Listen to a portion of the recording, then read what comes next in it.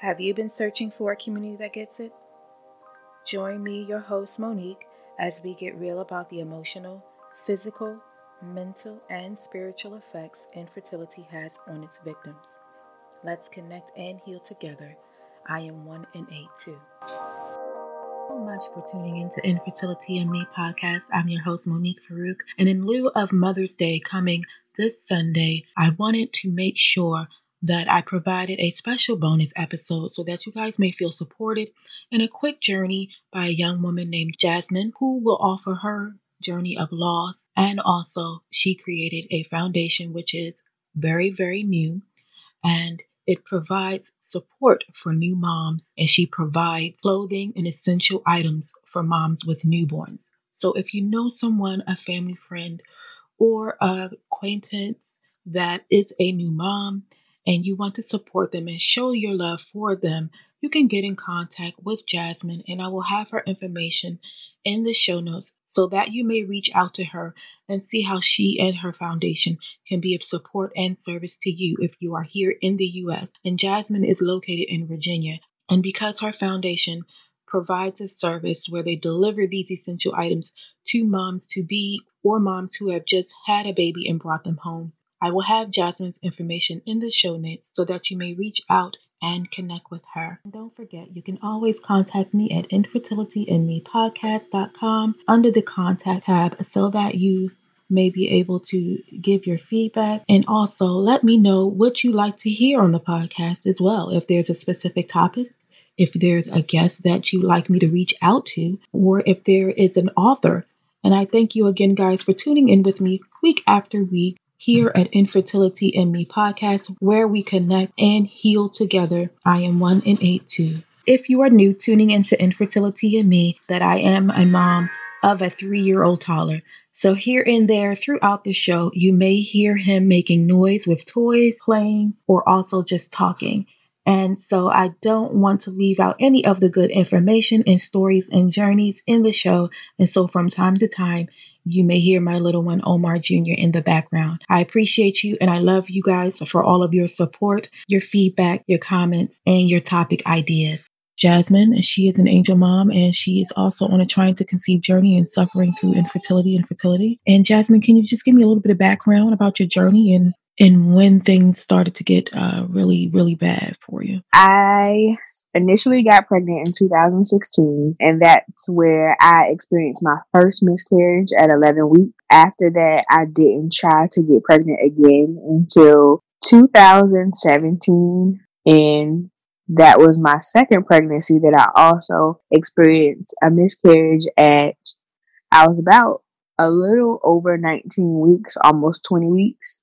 And so that pregnancy, I experienced so many complications. The first pregnancy, 2016, I only experienced one major complication, and that was a blighted ovum. So there was no baby in the womb. But the second pregnancy, I was bleeding. I was going to the OBGYN like every week, because I was considered high risk. And then they were testing my HCG levels to make sure that they were elevating properly for the pregnancy. And once they started to elevate properly, that's when my appointments started to become maybe every 3 weeks or so.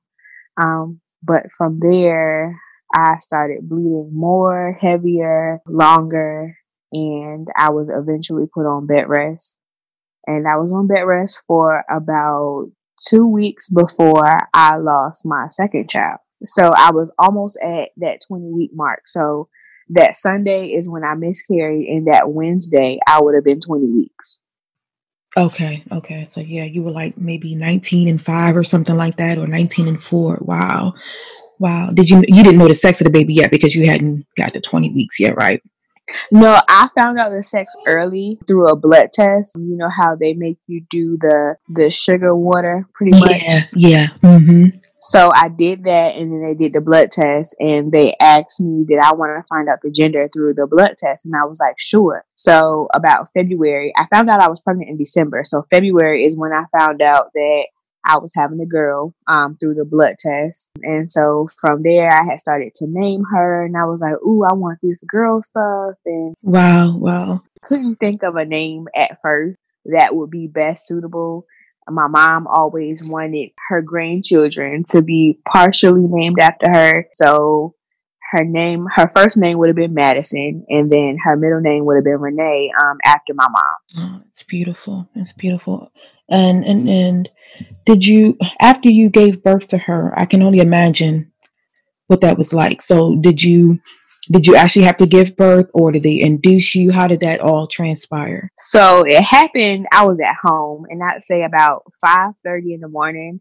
I didn't know what contractions were at first, but I realized after, I was having contractions. There was this sharp pain from my belly button on down, and it would last about a good 10 to 15 minutes, and then it would go away, and it would come right back. So at first I thought maybe I just had gas. I probably had to just use the bathroom.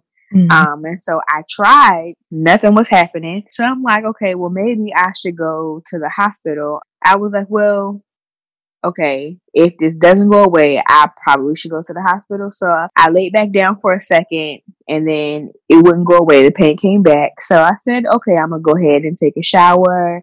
I'm going to just go ahead and go to the hospital, because the hospital that I was going to go to was like maybe 10 minutes or so up the street from me. So got in the shower, and then that's when I started experiencing more pain. And then I sat down and my water broke.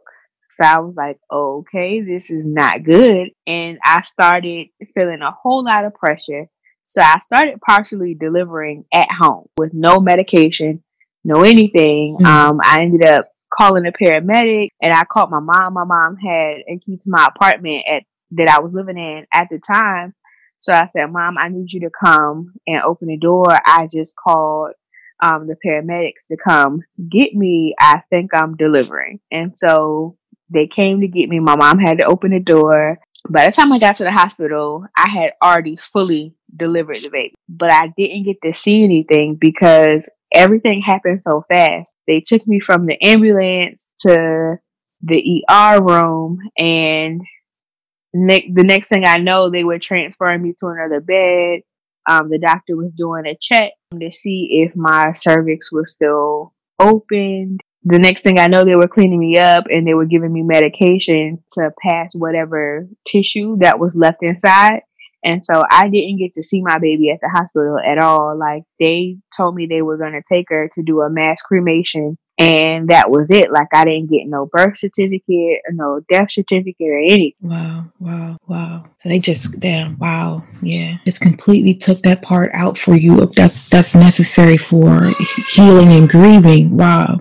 Did you suffer any postpartum depression afterwards? I know that there's all this grief and all these other emotions that are going on. Did you have to seek help with a therapist? So I did experience postpartum depression severely. I couldn't be around any other pregnant woman, and a lot of my friends have children. I couldn't even be around them or their kids for a while. It really hurt me to be around them. I did seek out group therapy. My OBGYN that I was saying, she had given me like a number to call, and I called the number, and I found out that they were having group therapy on Tuesday, so I just decided to go. But even that was a little triggering for me at the time. So I'd say maybe this happened in April 2018. Mm-hmm. So I say about November, I just decided to go through all of the things that I started to gather.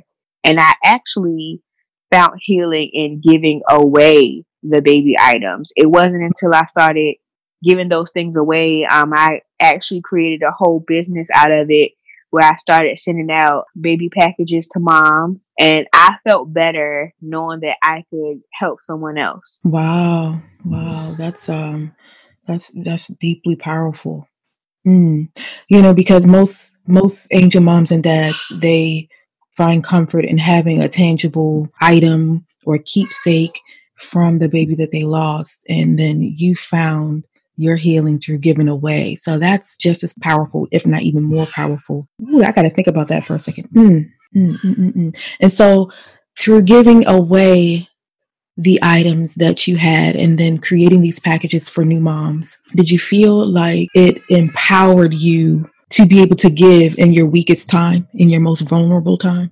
Yes, especially after like the reviews that I received. I actually had someone do a YouTube review of her opening the box that I sent her. I had a couple of reviews left on my website, and everyone seemed to be so grateful for the items that they received, especially those moms who really needed it, because I initially had it for all expecting moms, and then I changed the criteria to moms who were in need, and that way nobody was really taking advantage of the fact that I was giving away stuff, but they were actually able to have a need for it, because a lot of mothers were getting laid off, or they were being put on maternity leave, bed rest, whatever the case may be. And I felt better. Like, I know what it feels like to have to be at home during my pregnancy and not having enough time off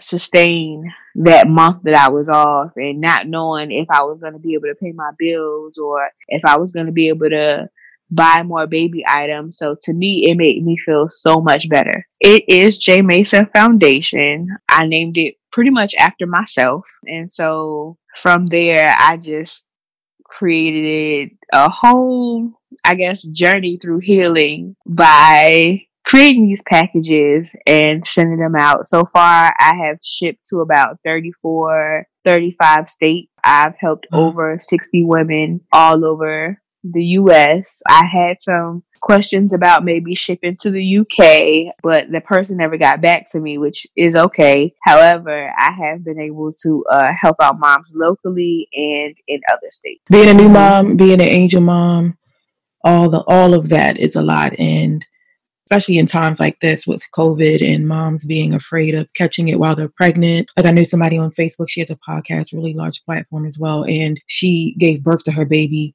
while she still had COVID recently. And it's just a lot, going on. And I think that's the way that you are supporting people it's impactful. And it's especially all that you have been through as well. And what do you hope to be able to do in the near future with your organization? And what are some of your goals in helping moms and angel moms? Well, I wanted to possibly host community baby showers. I was in the process last year of creating or coming up with ideas to host a community baby shower and host a Mommy and Me yoga session for moms with young kids, and just to teach them how to relax and what ways and strategies that you can get your child to go to bed by using yoga.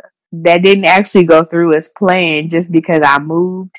But I am still working towards possibly having or hosting a Mommy and Me yoga session along with a community baby shower. I like to be hands-on in person when I do certain things. So even with me delivering packages, I've actually hand delivered some packages to moms before that live close by. I like for people to meet the person behind the business and to see the smile on their face when they actually receive their items means so much to me. Yeah, that's a great concept. And I really like that personable aspect that you bring into it with delivering it hand by yourself. So I could see that being quite a large venture when you have some people come on board and help you in other states. That would be amazing. Share with us your social media handles for your business and the J. Mason Foundation. So on Facebook and Instagram, you can find me at J. Mason Foundation. From there, you are able to send me a message to request a box if you're in need. And also from there, you're able to donate. I am only operating off of community donations. So basically, people donate to me whether